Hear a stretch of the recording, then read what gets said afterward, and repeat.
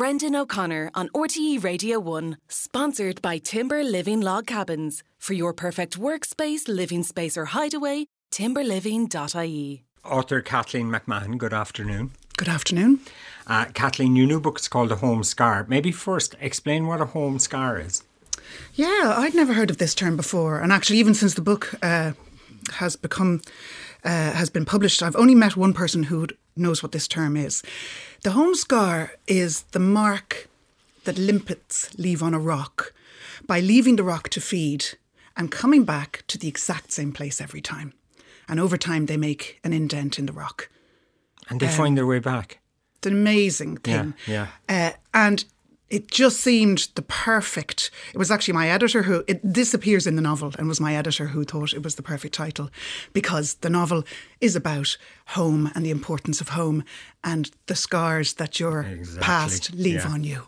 Now, the kind of deus ex machina in the book then is another natural phenomenon. A kind of a drowned forest that reappeared in Connemara. This was a real thing. Absolutely, yeah. I mean... Anyone familiar with Connemara, and I've been going there for years, it's such a strange, eerie landscape, isn't it? And it feels kind of empty sometimes, you know, if you're going through Mam Cross or the Ina Valley or over between Letterfrack and Leenane. There's something empty there. Yeah. And I've always been kind of fascinated by that. It feels a bit like there's ghosts there. But what? And it turns out that that whole place is forested. And maybe I'm letting my imagination run away with itself, but I think you can feel the trees there that used to be there. Okay. So this had fascinated me. And then 2014, I'm reading the newspaper and I see that a storm has uncovered one of those forests, 7,500 years old, off the southern coast of Connemara. And I jumped in the car and I went there and I kind of thought there was going to be a world media event. I was expecting to see the satellite vans there. Yeah. And there's nobody there. And I kind of asked around and I asked the locals and they were just like, well, I'm not really sure what you're talking about. Anyway, eventually I got pointed to this beach and you see the stumps of these trees and they're 7,500 years old. And you see the grains in the wood and the swirls. And it's the most moving thing. It's amazing. Is it? Yeah. And it seemed to me the perfect opener I needed for my novel because it would be something that would draw these characters back. The book is about two siblings, half brother and sister, who spent one summer in Connemara with their mother. And it's remembered as this really happy summer in their lives that were otherwise not happy and subsequently overshadowed by tragedy. And the exposure of the drowned forest just seemed to me to say everything about what I was doing with the novel, which is about the past and how it's there, whether you face up to it or not, and whether you look at it or not. It's there, you can sense it. And at some point, maybe you want to uncover it and have a look at it and examine what it means to you. Which they do. And it's interesting. You say they're damaged by tragedy. You could read the book and think they were damaged by bad parenting. Yeah, I don't think this book is about bad parents. I think it's about imperfect parents. Yeah. You know? Yeah. It's about people who have been affected by parents. I think there's a bit in the book where somebody says, we thought we were the goodies. These were parents who were damaged, who grew up in Ireland in the 50s, where if you were a bit wild or a bit arty or something, it was a hard place to be, you know? And yeah, the parents have lived these bohemian lives. Fame is a thing. Both of the characters' fathers, they have different fathers, are famous, which I think is hard for a child. The lifestyle is a bit chaotic. But I think that's a really important point in this novel is these aren't bad people. They never intended to cause any harm to their children. Yeah. To me, that's kind of terrifying. I mean, a bad parent is one thing, but the notion that a not bad parent can still cause this disproportionate, outsize trauma on their children, which kind of takes a lifetime to unravel and to get back into proportion. Yeah. And that's the story I'm telling you. Yeah, so what you're saying really is like life is complicated. Bad parents have their own stories, like and possibly came from bad parents themselves and stuff too. Well, but we're all kind of the product of our stories, aren't we? Yeah, and I think that's what you forget when you're a child. I mean, I've definitely had that moment. I think everybody has that moment with their parents where it suddenly dawns on you like the sky's open and you realise, oh my God, they're people. You know, they're not just a mother and a father, and they have their own stories that brought them this far and their own hopes for the rest of their lives.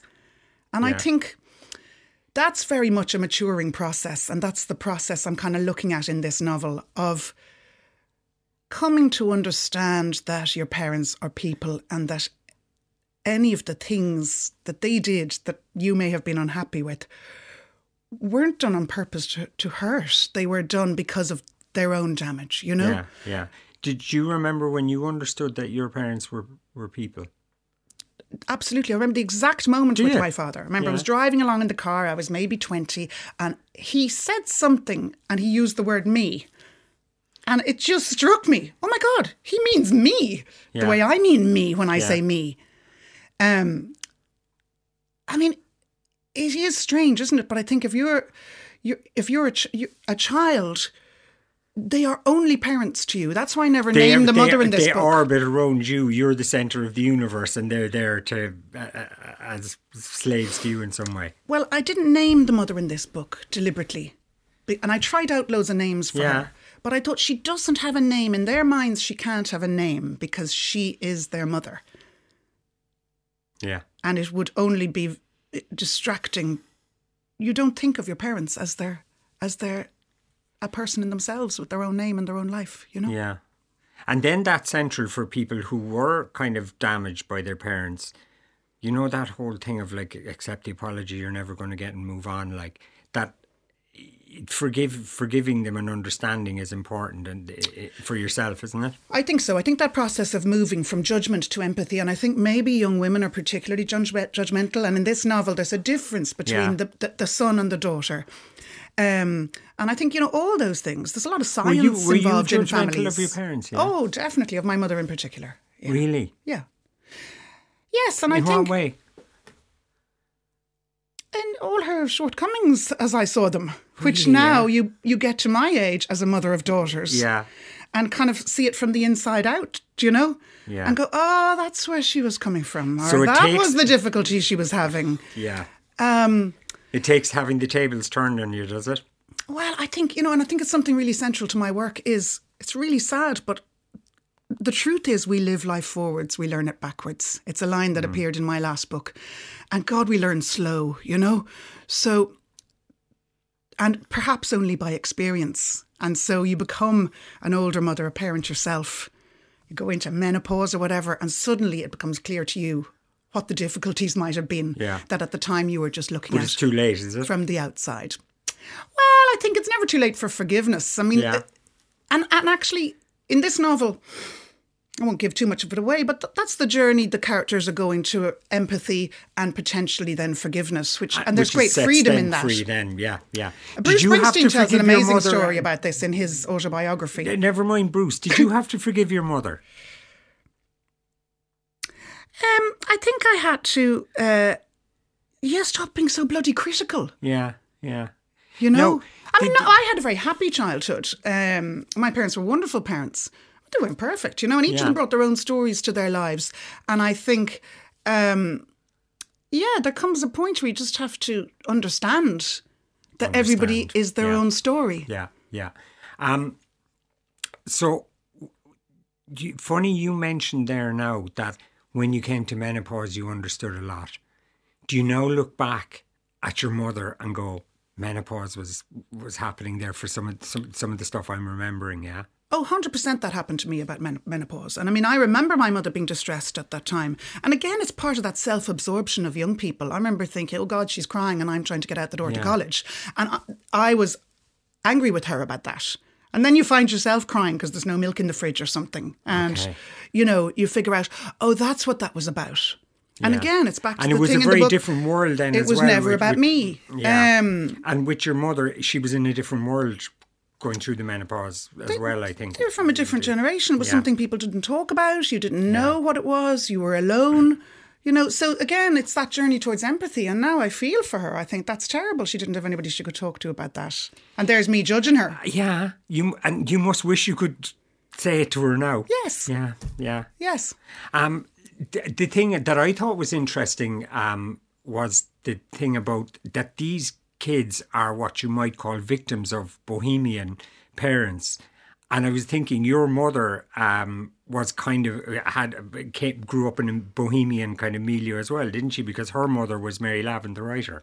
Her mother was the writer, Mary Lavin. Her father died young. Things would have been a bit chaotic for sure. Yeah. I mean, I think if you're a writer, and I'll be really straight with you about this, I haven't tried to figure it out. It's very hard to figure out where fiction and personal experience end. And, you know, I mentioned Bruce Springsteen, whatever. You take things from everywhere. You take things from stories you hear about other people's lives. You take things from your own life or your family's lives, and you make some stuff up, you know? Yeah. I think you just drop your nets and see what comes up.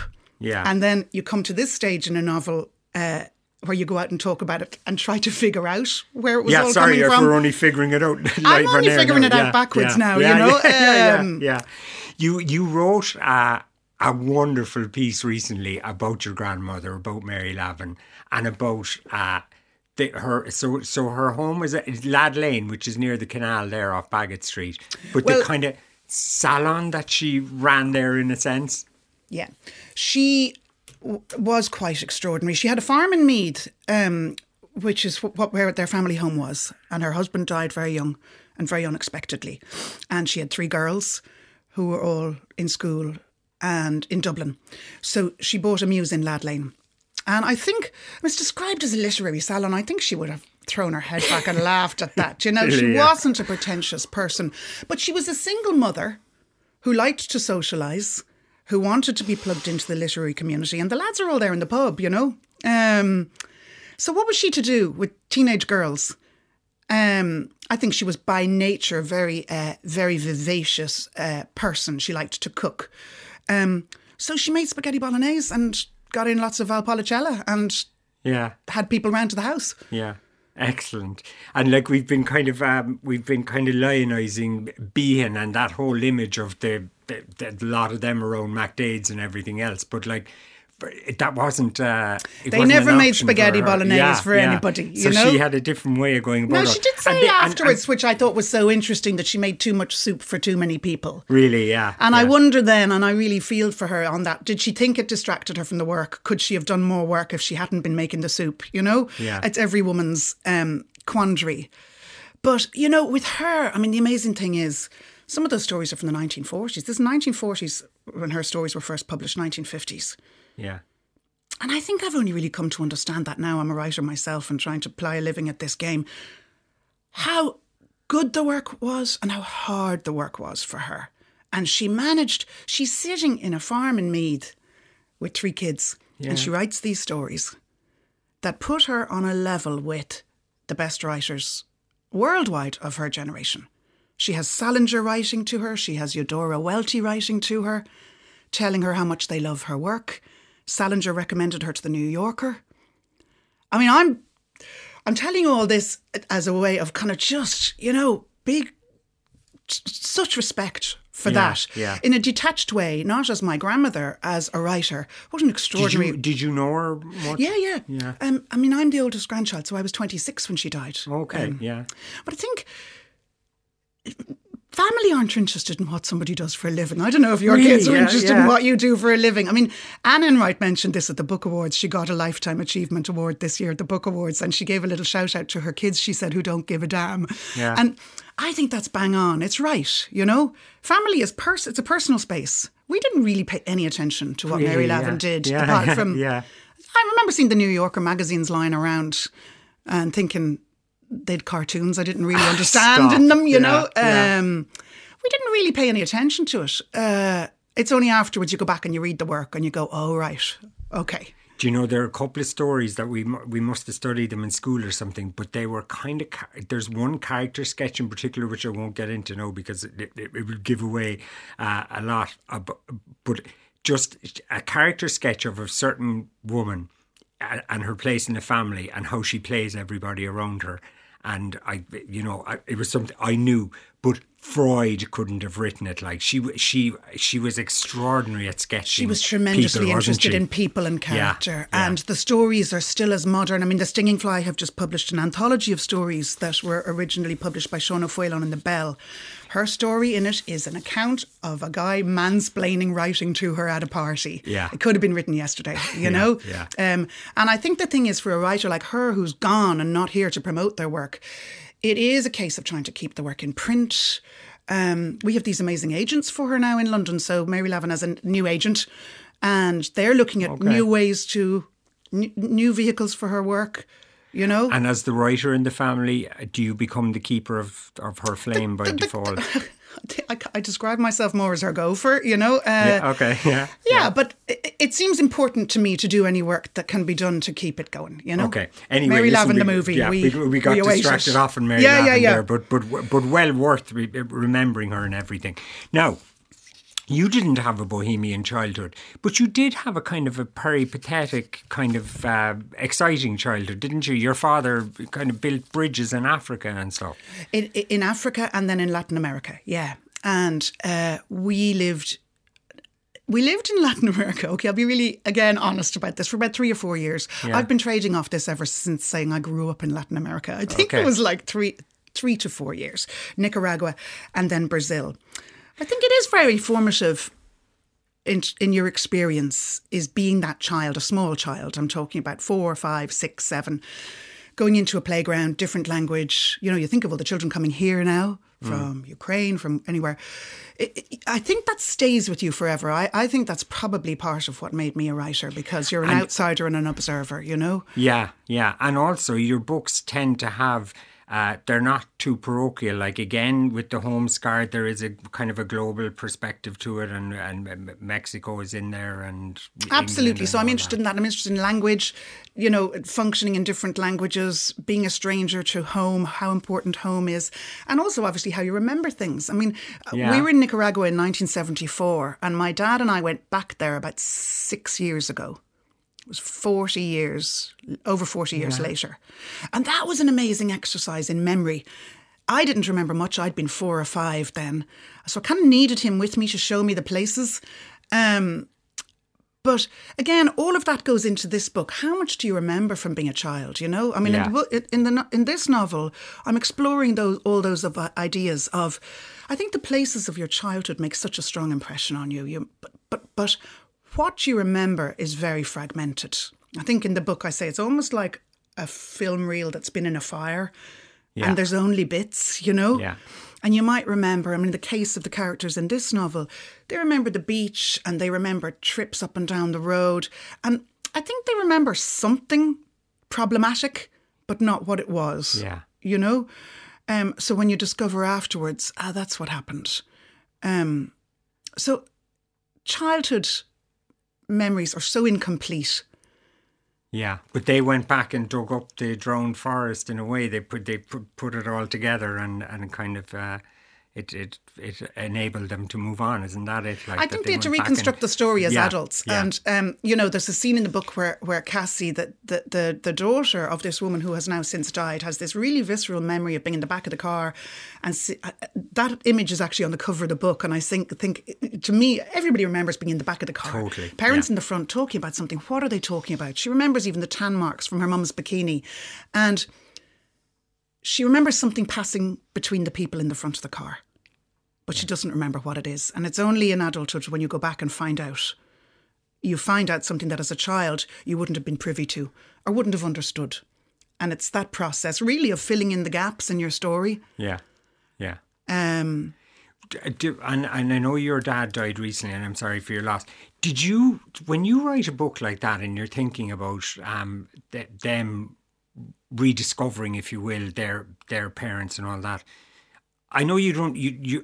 Your own parents are nothing like that. But does it cause you to go back into thinking about your own parents again and thinking about your dad's story, and then your dad dying as well must kind of cast you back as well? Yes, I think it's something that's difficult and troubling when you come to this stage of a novel, is the filter between fact and fiction. Yeah.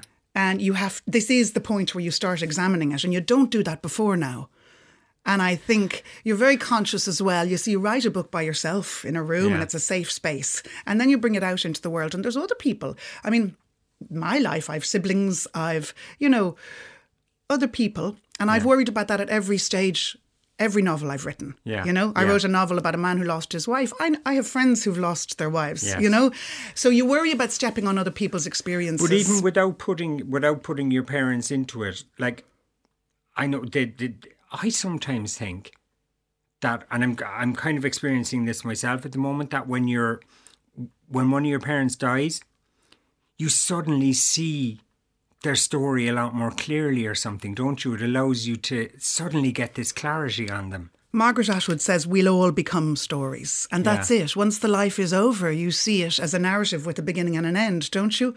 And with my dad, definitely, my dad died last summer, and at the end of last summer, after an incredibly short illness. And he had this marvellous life, as you describe, of adventure. And he was a wonderful, wonderful man. He picketed the American embassy during COVID, telling Trump to stand down after he lost the election. And he swam the Bosporus when he was 75. He had this incredible life full of adventure. Amazing man. Yeah. And when he died, actually, amazingly, I think he was looking back over his life as a story. Was he? So as he came to the end. Last August, in the last few weeks, and we absolutely knew he was dying. He was dying of cancer. Literally, you could see the energy running out in him, and he was lying down much more. And I felt in the weeks before he died, I'd find myself at home, I live very near him, of an evening, and think, that's desperate that he's up there on his own, and time is literally running out. I was so conscious of the fact that in a few weeks' time he wouldn't be there. And I, on 2 or 3 occasions, rang him and said, Dad, would you like me to come up and sit with you? I don't like the thought of you being up there by yourself. And he said, no, Kathleen, thank you. I'm very happy here. I need the time. I'm thinking back over my life.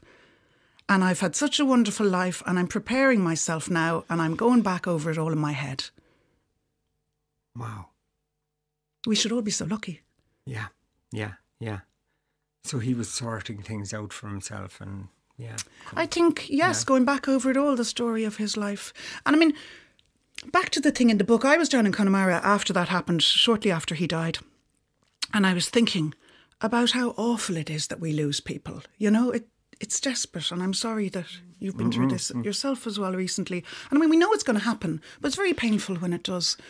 And I was down on a beach in Connemara with that huge sense of loss and fear of more loss and, just the pain of it. And I was about to drive back to Dublin, and I had just the most amazing realisation that this beautiful beach with the waves rolling in would always be there. Yeah. And that I was never going to lose that. And I think, again, that's something I very much wanted to come out of this novel. Landscape, the power of place, the comfort you can take from it, the wisdom of it. Yeah. Just watching those waves. And I think in this novel, that's something that roots these characters and gives them, in a way, a manner of connecting with their lives and understanding their lives by connecting back to landscape and place and history. Do you think, yeah. And you get that when you go back down there? For sure. Connection, yeah. There are lots of people actually texting in about...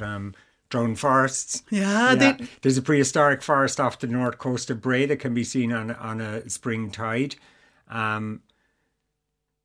I've got to I go and some there. family members went up from Cork in search of those Connemara tree stumps. We met a man with a white horse. No one else was around. It was enchanting. It was 2014, and the cousin that made the trip with me has still died. I'm so happy we made that pilgrimage. So there it is, people going to these places. I feel it. I'm telling you, you have this incredible sense of being in touch with something very, very old. It's an amazing thing. Yeah. Listen, I enjoyed the book all the more now that you've kind of talked around it like that with me. But it's called A Home Scar. And it's wonderful. Kathleen McMahon, I know that probably wasn't the conversation either of us intended to have, but thank Isn't you. that the way of it? Thank you very much. Thank you. Email brendan@rte.ie.